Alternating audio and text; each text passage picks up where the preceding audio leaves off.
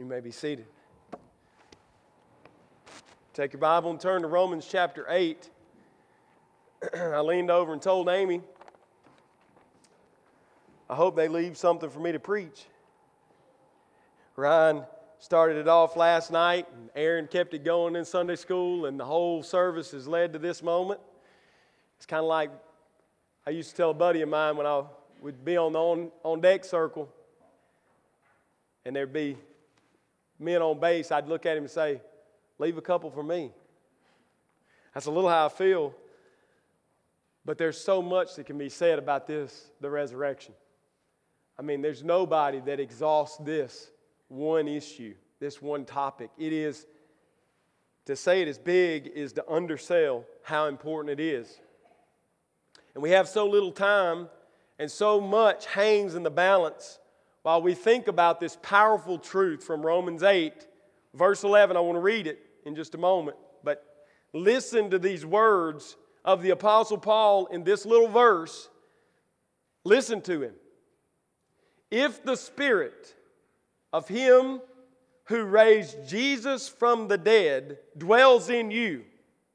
It's a conditional phrase. In other words, Paul is saying everyone doesn't have this Spirit in them. If the Spirit of Him who raised Jesus from the dead dwells in you, He who raised Christ from the dead will also give life to your mortal bodies through His Spirit who dwells in you. All of eternity hangs on the truth that's contained in these words.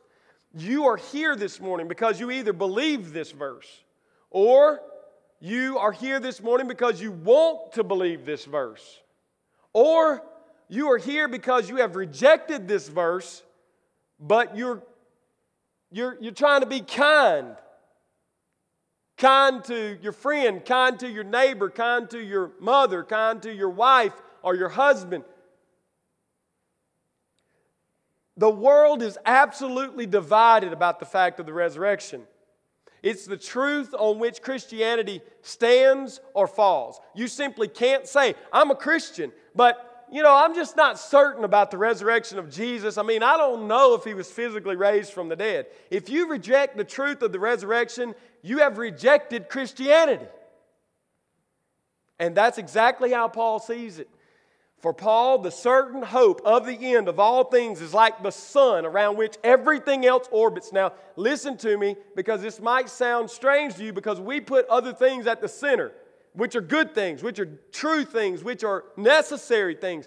But I want to tell you, I believe after a lot of time of study, not just for this message, but in all of my study, it's beginning to pile up the evidence that what center fact is the gravitational center of everything orbiting in Paul's theology. It's the surety of the last things. It's the sun. Everything else orbits around it. At the center, the core, the nucleus of that sun is the risen Christ. And then everything flows from it. Justification, sanctification, glorification, heaven, hell, the Trinity. All of that's true, and it's vital, it's important. You can't reject it. But if you reject the sun of the universe of theology, which is the resurrection, at the core is the resurrection of Jesus Christ, you've lost it all. You're whistling Dixie.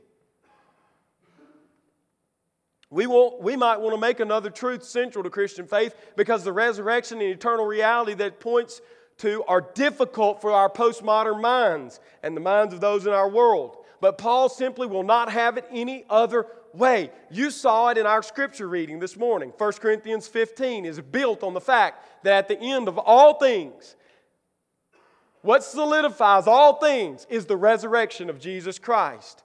Therefore, we absolutely know that we have been justified by faith alone. We are being sanctified by grace alone. And we will be glorified by Christ alone. If there's no such thing as the resurrection of Jesus Christ, then we are to be pitied more than everyone else on the planet. So let me begin today by telling you that I believe in the resurrection. I have staked everything that I am on it. There is no wavering. There is no turning back. There is no shifting sand. There is no room for opinion. I don't care what you think, what the world thinks. The resurrection is a fact. So let me give a little meaning to this single verse.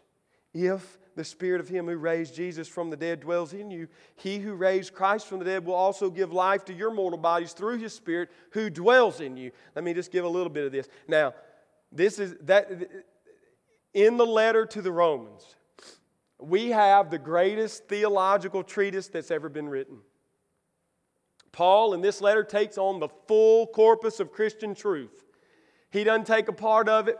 He doesn't take a section of it. He takes all of it. He's writing to the center of the Gentile world as the apostle to the Gentiles. He's writing on behalf of the Holy Spirit who is inspiring him to put these things, breathing them out into Paul so that he writes them for those Roman Christians and for us today. If you want to study theology, start in Romans. This is it. There is literally no stone left unturned. If you have a question, Romans answers it. But when you look at the letter, we often focus on the shift that happens in chapter 12. And we're right to do that. There is a shift. The first 11 chapters of Romans being a great, deep well of theology. Chapter 12 then says, basically, since all of that is true, present yourself as a living sacrifice, holy and acceptable unto God. And then from chapter 12, verse 1 to chapter 16 at the close, it's all the outworkings of this great theology. It's just practical. So we're right to think, hey, it's divided in chapters 1 through 11 and chapters 12 through 16. It's a good assessment, but I believe that it is not chapter 12 where we find the central part of the letter. It's not there. This is my point. Paul's argument reaches its highest crescendo point in chapter 8. It's chapter 8 where we see the height of the reality of salvation. Chapter 8 gives the beauty of the gospel like no other single chapter in the Bible. I'm putting a lot of superlatives in this introduction on purpose. I'm trying to drive home the point. If you doze off in this, it's your loss, not mine. This is it. If you ever stayed awake in a sermon, if you ever concentrated and strained to understand, this is yours. Listen, he starts out in verse 1 declaring the truth of the gospel. There is therefore now no condemnation for those who are in Christ Jesus. And it ends in verses 31 through 39 with the powerful, confident hope of the saved. What then, verse 31, what then shall we say to these things? If God is for us, who can be against us? He who did not spare His own Son, but gave Him up for us all, how will He not also with Him graciously give us all things? He's arguing from the greatest to the latter. If He gave you His Son, what else will He withhold from you? If you're a parent in here, you get it. If I give you my son, and then I say, oh, but you can't have my house, you think, what a fool. He's saying, God has given you His own Son. How will He not then give you everything? Who shall bring any charge against God's elect? It is God who justifies. Who is condemned? Christ Jesus is the one who died. We focus on there a lot. Christ Jesus is the one who died. We sing about death. We talk about death. We revel in death. We should, rightly so. But look how Paul phrases this. More than that. Christ Jesus is the one who died. More than that, He was raised. If you stop Paul down and say, what's the most glorious truth in all the world? He is risen. What about His death? Oh, it's big time. But He's risen. He was born, God in flesh. That's awesome. It's necessary, but He's risen.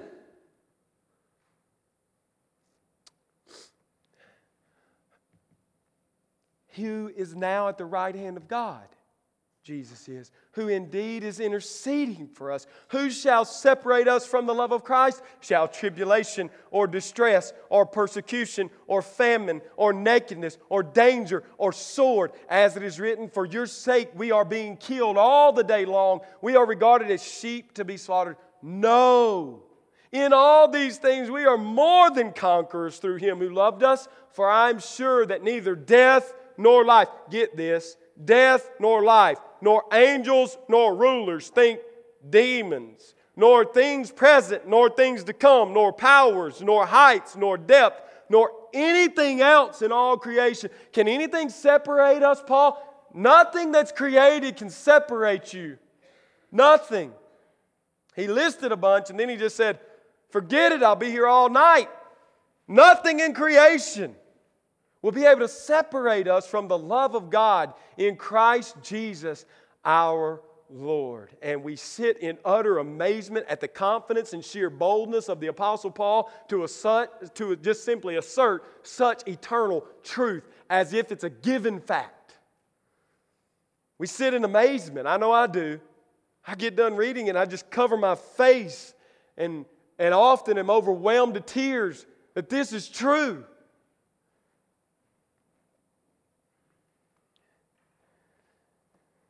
And you're sitting there maybe in your heart and you're saying, Carlton, everything in me wants that kind of confidence in the reality of salvation. Help me have that confidence. I believe you can have that confidence today. The Holy Spirit can work in you. As a matter of fact, I believe He's probably already working in some of you. In your heart. He's been working, He's been wooing, He's been drawing, and now you're at this place and you're hearing this sermon on this verse, and God's ready to change you for all of eternity. I believe that. It wakes me up in the morning and puts me to bed at night. I believe it. God can change you now in an instant. He can take your dead, stony heart and He can say, live! And you'll live. And when it comes to life, one thing will happen in immediate response to that life, and it'll be faith in the reality of the person and work of Jesus Christ. You won't need arguments. You won't need anybody to convince you. You won't need anybody to tell you this is true and that is not. You'll just believe it.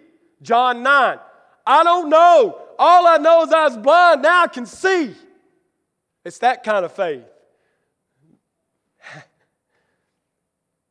And when it comes, Christ in all of His glory will come to you for all of eternity. So where does our little verse fit in this great chapter of this letter? It's the pivot on which all the rest of the truth stated in this chapter turns. If this verse is not true, the rest is not true. This is it. Romans 8, verse 11. First of all, the Spirit of God raised Christ from the dead. That's 11, second part of the verse. Look at it with me. The Spirit raised Christ from the dead. The resurrection is not a theory, it's a fact. That's what this verse states. And I believe it is a fact. Listen to this. These are the proofs. These are some of the proofs. There's, as Aaron said this morning, we don't have time for all the proof. But I'll just give you a few really quick. You're going to break your hand if you try to write it, but write it. I'm going to go rapid fire. The Old Testament prophesied that Jesus Christ would be raised from the dead. You say, where did it do that? Genesis chapter 22, God told Abraham to take his promised son Isaac on the mountain. And when you get there, lay him on the altar and cut his throat and burn him as a sacrifice unto me. And the Bible says that Abraham took his son, I believe about 12 years old, maybe 13, and he laid on him wood, and he left his servants at the foot of the mountain, and he declared this to them, the servants. Isaac, wood on back. Abraham, sacrificial knife in hand. Flame looks at the servants and says, you stay here. Me and the boy will go and worship God, and we will come to you again. Hebrews 11 says he believed that God would raise his son from the dead. And it was so. He didn't make him kill his son. But at the moment he was going to strike the fatal blow, God stayed his hand and showed him a sacrifice in the bramble bushes and said, God will provide for Himself a sacrifice in this mountain. God will do what He doesn't make you do.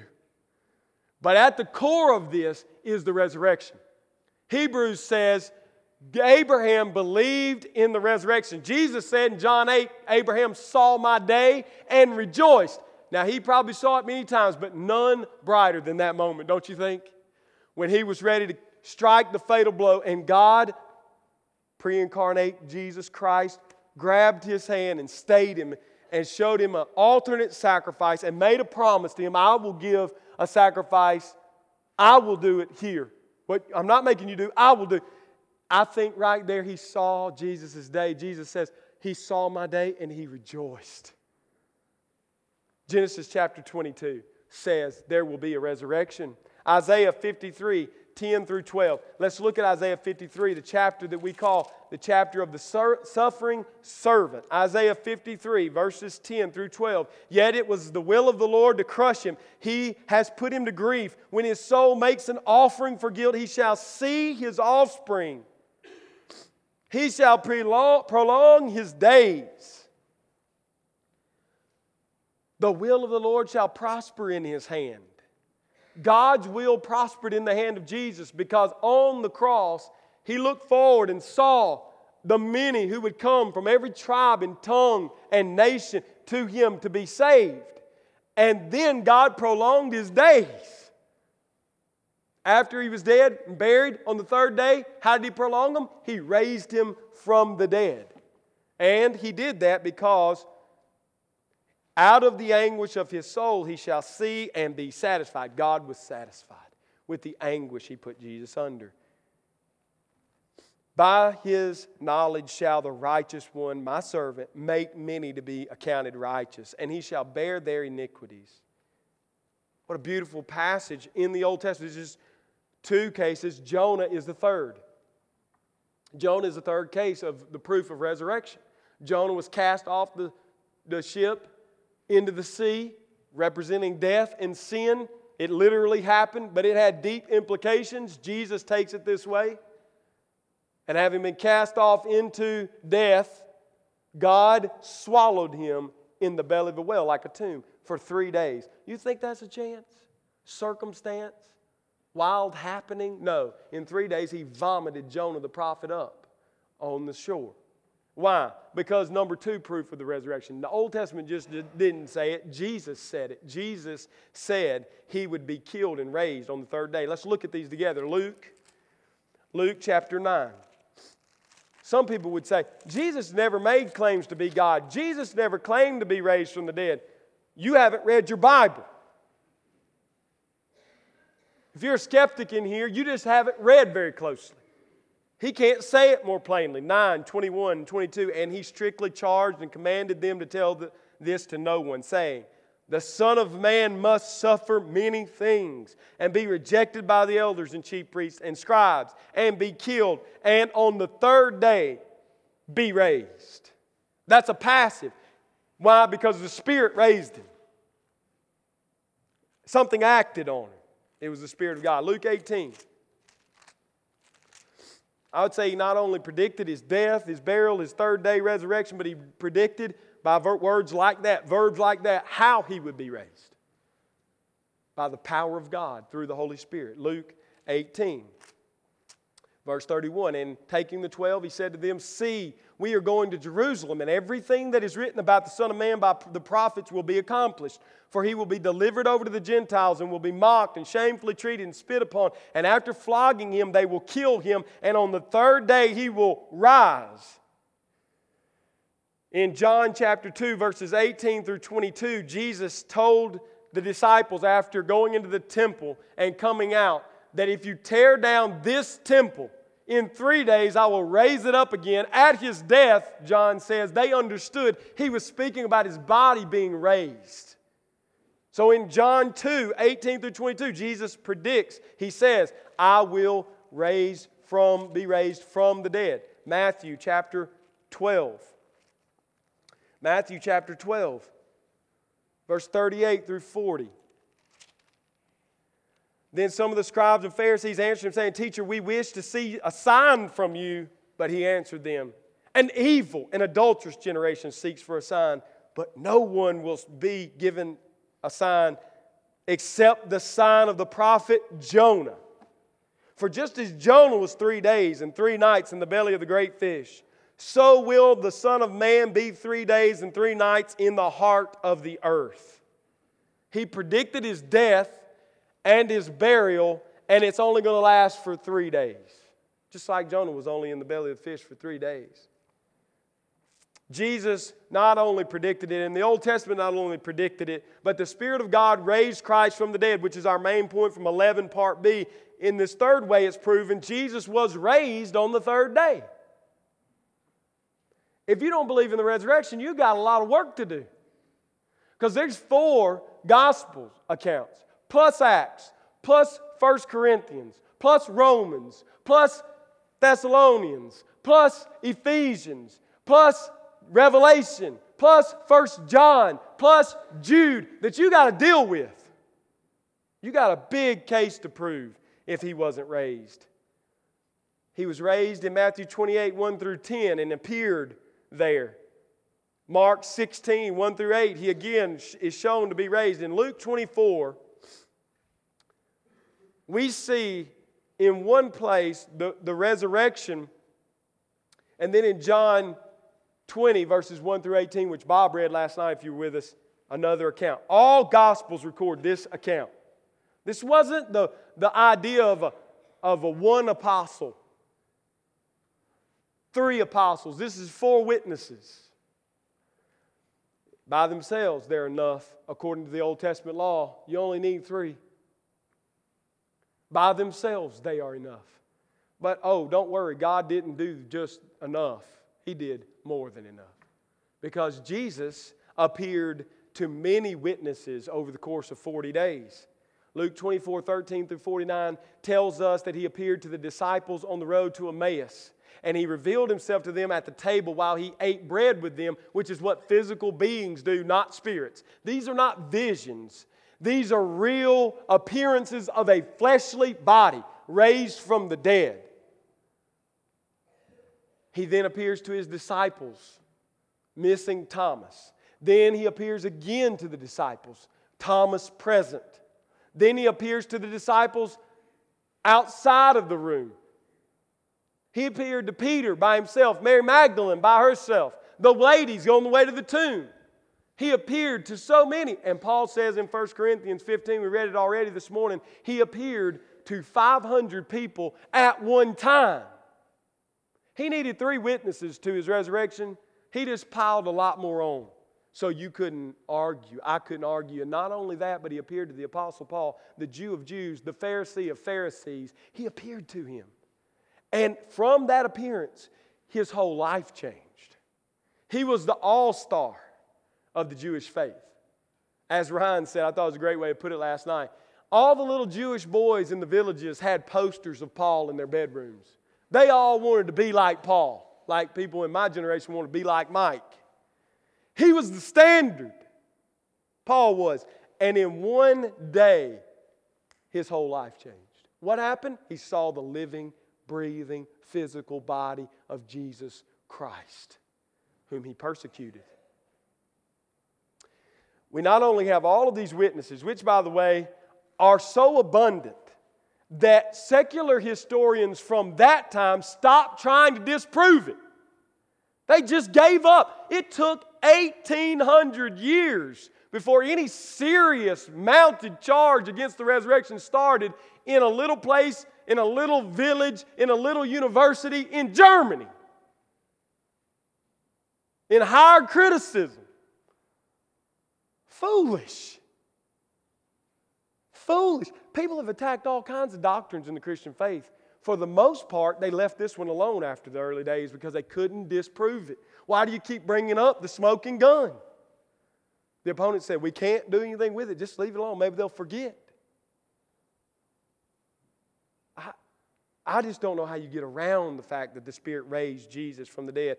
His opponents, this is another evidence, who had the most to lose, never disproved the fact of his resurrection. All they had to do was have a body. All they had to do was put it in Jerusalem, enshrine, and say, there he is, dead as a doornail. You're worshiping a dead man. They couldn't do it. They couldn't do it. Sixth, Jesus' followers were transformed by the power of the resurrection. Peter went from a weak, vacillating fisherman to a rock on which the church was built. His confession became sure once he saw the risen Christ. Paul, as I've already mentioned, same story. James, the brother of Jesus, which in the Gospels is said not to believe that he's the Messiah. In 1 Corinthians it says he appeared to James also. I just sometimes wish I could have been a fly on the wall. Wouldn't you like to have been there when that happened? James has heard about his brother being resurrected. He's begun to believe, and then there he is. It was enough to make James a pillar of the Jerusalem church. It was enough to cause James to want to die for the sake of his brother and the truth of it. Thomas went from doubting to belief with the appearance of one time. One offer by Jesus. Stick your hand in my side. Put your fingers in the nail prints. I'm real. Thomas said, I don't need to, Lord. He believed. Seventh, Jesus' resurrection made the Jews who believed, they changed their lives. Not just little parts of their lives, their entire lives changed. Now, to you and I, worship days are not as significant, though they are significant. As Aaron said this morning, if you heard announced from all Christianity, we're no longer going to worship on Sunday, we're going to worship on another day of the week, you would think something big happened. Okay? But that pales in comparison to the Jewish mind. These people have been told you worship on the seventh day of the week since their foundation. And it was part of their religion. And they believed if they disobeyed it, they wouldn't see God. And these people said, we don't worship on Saturday, we worship on Sunday. It's just, what would cause that? The resurrection. If you had seen God get up out of the grave in the flesh, you would say, we ought to worship on this day. It's worthy of worship. Finally, I will say a proof of the resurrection is this. It's the changed lives that have continued to occur all over the world for 2,000 years. Every other world religion has followers. I don't doubt that. But let me tell you how they came into existence. Every other world religion, you check this out. Every other world religion happened by one man, supposedly having a vision from God, which no one can either say is true or untrue. He wrote down some words in a book, and people began to follow him, usually his family first, and then his friends, and then it began to spread. Christianity is not that. As I've already told you, Christianity was played out in front of thousands and thousands of people that could have easily said, oh, wait, that's not true. 500 people all at once saw him. It's hard to get one or two people to agree. All of them agreed, he's alive, he's real, he's physical. 500 people at one time. It's built on the evidence of mass proportions, not some secret vision of a cleric somewhere in a desert that's supposedly hearing from God. And because of that, people have been changed throughout the centuries. 2,000 years have passed. Listen, these statistics will blow your mind. It's estimated that 60,000 people will believe in Christ anew today around the world. Today, 60,000 people. 1,600 churches will open their doors to worship the risen Lord today. That should blow your mind. It blows my mind. No other religion is like this. No other story has this kind of appeal and pull. Why? Because they're not true and they're easily disproven to anybody reasonable enough to think. But Christianity cannot be disproven. These are the proofs, just a few. There's many more. I'll save those for later. Next, I want to prove or say the resurrection is done by the Spirit because the resurrection is God's approval. Why did He do it? Because it's His approval over the life and death of Jesus as the penal, substitutionary, atoning sacrifice for His people. Isaiah 53, God laid on Him the iniquity of His people. God laid on Him the shame that belonged to us, the purging that belonged to us, the death that belonged to us. God gave it to Him on that Good Friday. Okay? And when He raised Him from the dead, it's God saying, it's enough. I'm satisfied. I'm pleased. It's God's way of celebrating the life and the death and the burial of His Son. So He raises Him from the dead. John 10, Jesus said, I lay down my life for my sheep. If I lay it down, I can take it up again. And He did. Romans 3, in this very letter, Romans 3, 21 through 26, we read Romans 3, 23 often. But listen, but now the righteousness of God has been manifested apart from the law, although the law and the prophets bear witness to it. The righteousness of God through faith in Jesus Christ for all who believe. For there is no distinction, for all have sinned and fall short of the glory of God and are justified by His grace as a gift through the redemption that is in Christ Jesus, whom God put forward as a propitiation, a wrath-satisfying offer. That's what it is, a penal substitutionary atonement. This was to show God's righteousness because in His divine forbearance He had passed over former sins. It was to show His righteousness at the present time so that He might be just and the justifier of the one who has faith in Jesus. And finally, on this point that the Spirit raised Jesus from the dead in Romans 11, the resurrection is the immovable stone on which you will either stand or you will fall. This is the stumbling block or this is the foundation cornerstone. This is it, the resurrection. You either be confident like Paul or you will be vacillating and fall to the prey of your mind and to the world and the schemes of man. The resurrection is that. Secondly, in our text, we see that the Spirit of God dwells in the Christian, and is transforming the Christian from the inside out. 11a. If the Spirit of Him who raised Jesus from the dead dwells in you, takes up residence in you permanently, that word dwells is the word for permanent living. Same word used in John 14 about dwelling places which God is preparing for those who are in Christ. It's the dwelling of God. We are the dwelling of God. So the Spirit of God dwells in the Christian and is transforming the Christian from the inside out. We are justified and stand before God without condemnation because God has done all that's necessary for salvation in Christ. Now this is where I want to show you the chapter and how it unfolds so beautifully. Listen to this. Romans 11. Now we go back to the very first verse in the chapter. Romans 8, 1 through 3. The fact of the resurrection is why you can believe the first three verses. Therefore, there is now no condemnation for those who are in Christ Jesus. For the law of the Spirit of life has set you free in Christ Jesus from the law of sin and death. For God has done what the law, weakened by the flesh, could not do by sending His own Son in the likeness of sinful flesh, and for sin He condemned sin in the flesh. So we can be sure that we are justified and have a standing in front of God and before God because of the truth of the resurrection, which causes us to believe that we are not condemned. Believe that God has put together a penal substitutionary atoning sacrifice. To believe, to actually comprehend and accept that the Spirit of liberty has set us free from the condemnation due to our sins. Secondly, because we are justified, now he's building, because we're justified, we can be confident that we will be transformed by the person and work of Christ. So in Romans 8, 4 through 8, he continues to build the argument. That's why he's doing what he's doing. In order that the righteous requirement of the law might be fulfilled where? In us. It's not just that God will raise you up one day and glorify you. And it's not just that you are justified in front of God in Christ, but He is making you righteous now because the Spirit dwells in you.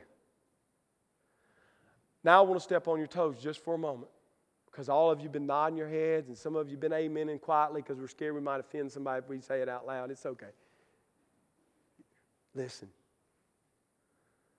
If your life is not changing from the inside out, you do not have the Spirit of God in you. And you have no reason to believe you are one of His. For you to say you are a Christian and yet you are not being changed, discernibly changed, bearing fruit, is a walking contradiction to the gospel. And it is a blasphemy unto God. Because what you're actually saying is, your powerful spirit that raised Jesus from the dead lives in me, but my sin's just too big. You can't change me. No. The pivot point of Romans 8 is verse 11. Because of the resurrection, justification is true. Because of the resurrection, verses 4 through 8, sanctification is true. It will happen. It's definite. It's not a question in Paul's mind. That's why he has solid rock confidence, because of the resurrection in these other truths. That's why I said it's the center. Everything orbits around it. If this isn't true, nothing's true. He goes on to say, as he continues, verse 5, for those who live according to the flesh set their minds on the things of the flesh, but those who live according to the Spirit set their minds on the things of the Spirit. They're changed inside to out. For to set the mind on the flesh is death, but to set the mind on the Spirit is life and peace. For the mind that is set on the flesh is hostile to God. That's why I say, if you are not changing, being transformed, bearing fruit, you're not His. You're hostile to God. For it does not submit to God's law. Indeed, it cannot. Those who are in the flesh cannot please God. The resurrection, the Spirit's power in resurrection is the proof that justification is true and sanctification is true. And thirdly, it is that we are being transformed by being in the Spirit and the Spirit being in us. We see that in verses 9 through 10. You, however, are not in the flesh, but in the Spirit. What does he mean? I'm still in the flesh. Yes, but this flesh, all through chapter 8, is the sinful flesh, the natural man. He says, you're not in that anymore. You're in the Spirit. Okay? If, in fact, the Spirit of God dwells in you, anyone who does not have the Spirit of Christ does not belong to Him. So if you argued with my earlier point, you're arguing with Paul and the Holy Spirit, not me. Although the body is dead because of sin, the Spirit is life because of righteousness. So the Spirit is transforming us because we are in Him and He is in us. And finally, all of this is built on the resurrection. So all of his reasoning from verse 1 all the way down to verse 11 is built on verse 11. If you deny the resurrection, you deny justification. You deny sanctification. You deny Spirit indwelling. You deny the transformation. You can't take this out. It all falls. Verse 11. If the Spirit of Him who raised Christ from the dead dwells in you. See how he ties it together? He who raised Christ Jesus from the dead will also give life to your mortal bodies through the Spirit who dwells in you. Finally, in this sermon, we'll see that if the Spirit of God dwells in you, then He will give your mortal life body. Your body, mortal body, life. Get it right. That's the last part of this verse. And that's, I said it's the pivot. So think. Verse 11 here, all the first 10 verses, they come into focus because of verse 11.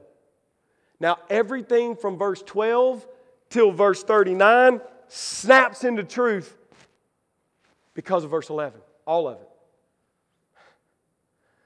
When this came to me as I was studying, it was like I'd experienced it again for the first time. I'm just praying that in this last section, somebody else gets that from the Spirit. Because the Spirit did it. I didn't do it. I'm not smart. I just read and studied and poured and prayed. And it all of a sudden was there. So clear.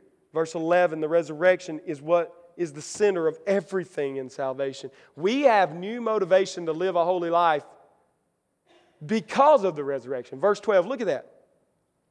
He finishes verse 11. Verse 12 says, so then, that means because this is true in verse 11, and because 11 is true, it makes verses 1 through 10 true. So then, brothers, we are debtors, not to the flesh, to live according to the flesh. For if you live according to the flesh, you will die. But if by the Spirit you put to death the deeds of the body, you will live. He says here that the motivation for living is the resurrection. You say, I just don't get excited about getting up in the morning, Carlton, because I just know it's so hard to live in this world. And there's so much sin. I sin, and there's so much temptation. Paul lived in the same world you live in. How did he get up every day? He got up and submitted himself to the truth of the resurrection. He said, everything my physical eye can see is temporary, and that which my spirit is being transformed to be is eternal. Therefore, every decision I make today, how I spend my money, who I talk to, how long I talk to them, what I write down, what I watch on TV, where I go in my car, how I treat my wife, how I raise my children, how I go to school, whether I educate my mind, whether or not I share the gospel, all of that is decided on this fact: Jesus is raised. You can't be transformed without it. The confidence in the resurrection gives confidence in the justification, sanctification process, and the confidence that the Spirit is in you because you're being transformed. It's all based on the resurrection, and it motivates you. You say, I just can't get this new disciple to walk in Jesus and walk obediently. Don't thunder the law at him. Don't make him feel bad about himself. Hold up the risen Lord and say to him, He is risen. Do you believe it? Yes. Then why would you purchase that? You see how it works? He's risen. So why would you talk to your husband that way? He's not a figment of your imagination. He's real and He's coming, and you're going to be with Him in the flesh. Him in the flesh. What are you doing with your life? Just trying to make more money, man. It doesn't even make sense, does it? The motivation for why you go to work changes. It's not about making money anymore. That's just a byproduct of the fact that you show up every day and they give you money and nobody else show up to do your job. What you begin to do is go to work and say, this is eternal. What I'm doing, it's in the balance here. Resurrection is true. I'm going to live a righteous and holy life by the power of the resurrection in me. And your friend says, what's the reason for your hope? And you say, Jesus is risen. That's the Apostle Paul. He's not Superman. He's believing. He's confident. In Romans 8:11, we are in the family of God through the Spirit of adoption. I could stay here all day. I will just mention it. It is the Spirit of adoption. We have been put in the family of God. We now have the Spirit in us. It cries out, Abba, Father. It intercedes for us, and we are confident, verse 17, that we are heirs to all things.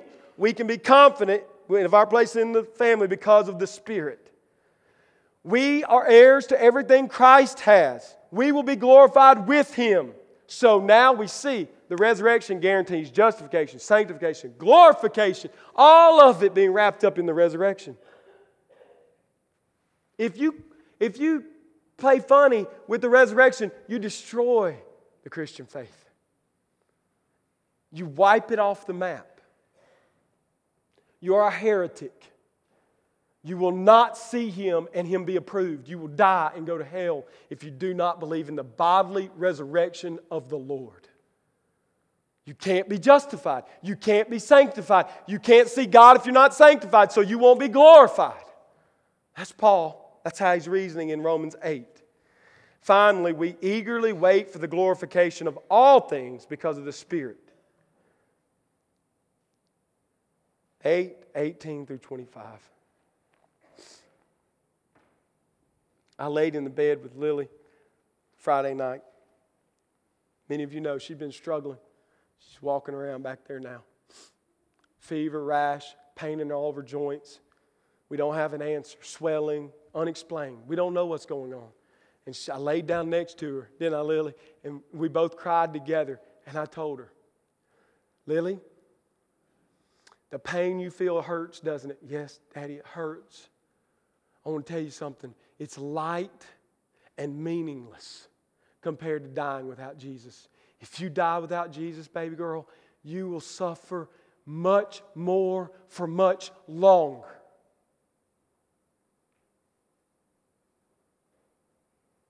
But if you are in Christ, these little hurts and pains and struggles, when you break through to the other side through death or His coming and you're transformed and glorified, let me tell you, you'll look back at that and say, that was child's play. That was nothing. And I'm not saying that about a child that's suffering for a week. I'm saying that if you suffer every day of your life, if you're locked away in a prison, starving to death and being beaten every day for your faith, the Apostle Paul would say, because of Romans 8:11, it is momentary and light. It means nothing. Why? Because look at verse 18. For I consider that the sufferings of this present time are not worth comparing with the glory that is to be revealed to us. For the creation waits with eager longing for the revealing of the sons of God. For the creation was subjected to futility. That's why you have pain. That's why you suffer. That's why you die, because God subjected everything to suffering because of sin. For the creation was subjected to futility, not willingly, but because of Him who subjected it, in hope that the creation itself will be set free from its bondage to corruption, obtain the freedom of the glory of the children of God, which is based on the resurrection. For we know that the whole creation has been groaning together in the chains of childbirth until now, and not only the creation, but we ourselves who have the first fruits of the Spirit. Stop right there. What are the first fruits of the Spirit? What? The resurrection. God has raised you up spiritually. You are alive. And He says, as surely as He raised you spiritually through regeneration, as surely as He raised His Son from the dead, which is the first fruits, you're experiencing the first fruit resurrection right now. It is your regeneration. And because it's true, because Christ is born again and raised again, you are born again, you can have this hope. What? The redemption of our bodies. For in this hope we're saved. Now hope that is seen is not hope, for who hopes for what he sees? But if we hope for what we do not see, we wait for it with patience. Church, listen to me this morning. If you give up the resurrection, you give up the hope. There is no hope. If I was there in Jindo, South Korea, this morning, say, what do you say to such grief? The only thing that can be said. The only hope that any of this makes any sense is the resurrection of Jesus Christ. If He wasn't raised, then your loved ones are dead and they are not coming again. But if He was raised and they are in Him, the Spirit that raised Him lived in them, dwelled in them. And because of that, they have no condemnation. Because of that, they put to death the works of the flesh by the power of the Holy Spirit. Because of that, they will be glorified in their flesh and see Jesus Christ face to face. If you're not preaching that gospel, you don't have a gospel. That's why I'm passionate about the resurrection. You say, Carl, you're just all wound tight today. I know it. Because I'm so concerned that so many of us will get up and walk out and say, so what? Ambivalent. Oh well, Jesus was raised. Good. Hallelujah. Let's eat lunch. I pity you. I pity you. My heart breaks for you.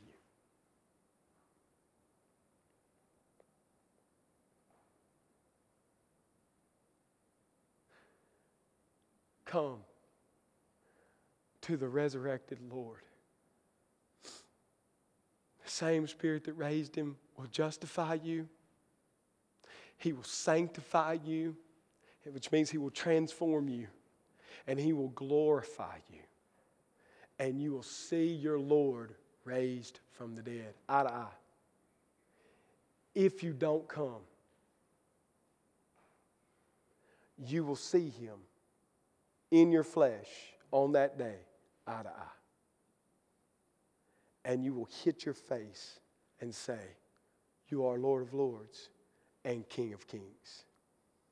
Because every knee will bow and every tongue will confess that Jesus Christ is Lord, to the glory of the Father. And at that very moment, the most dreadful words that can be spoken in any language will be said.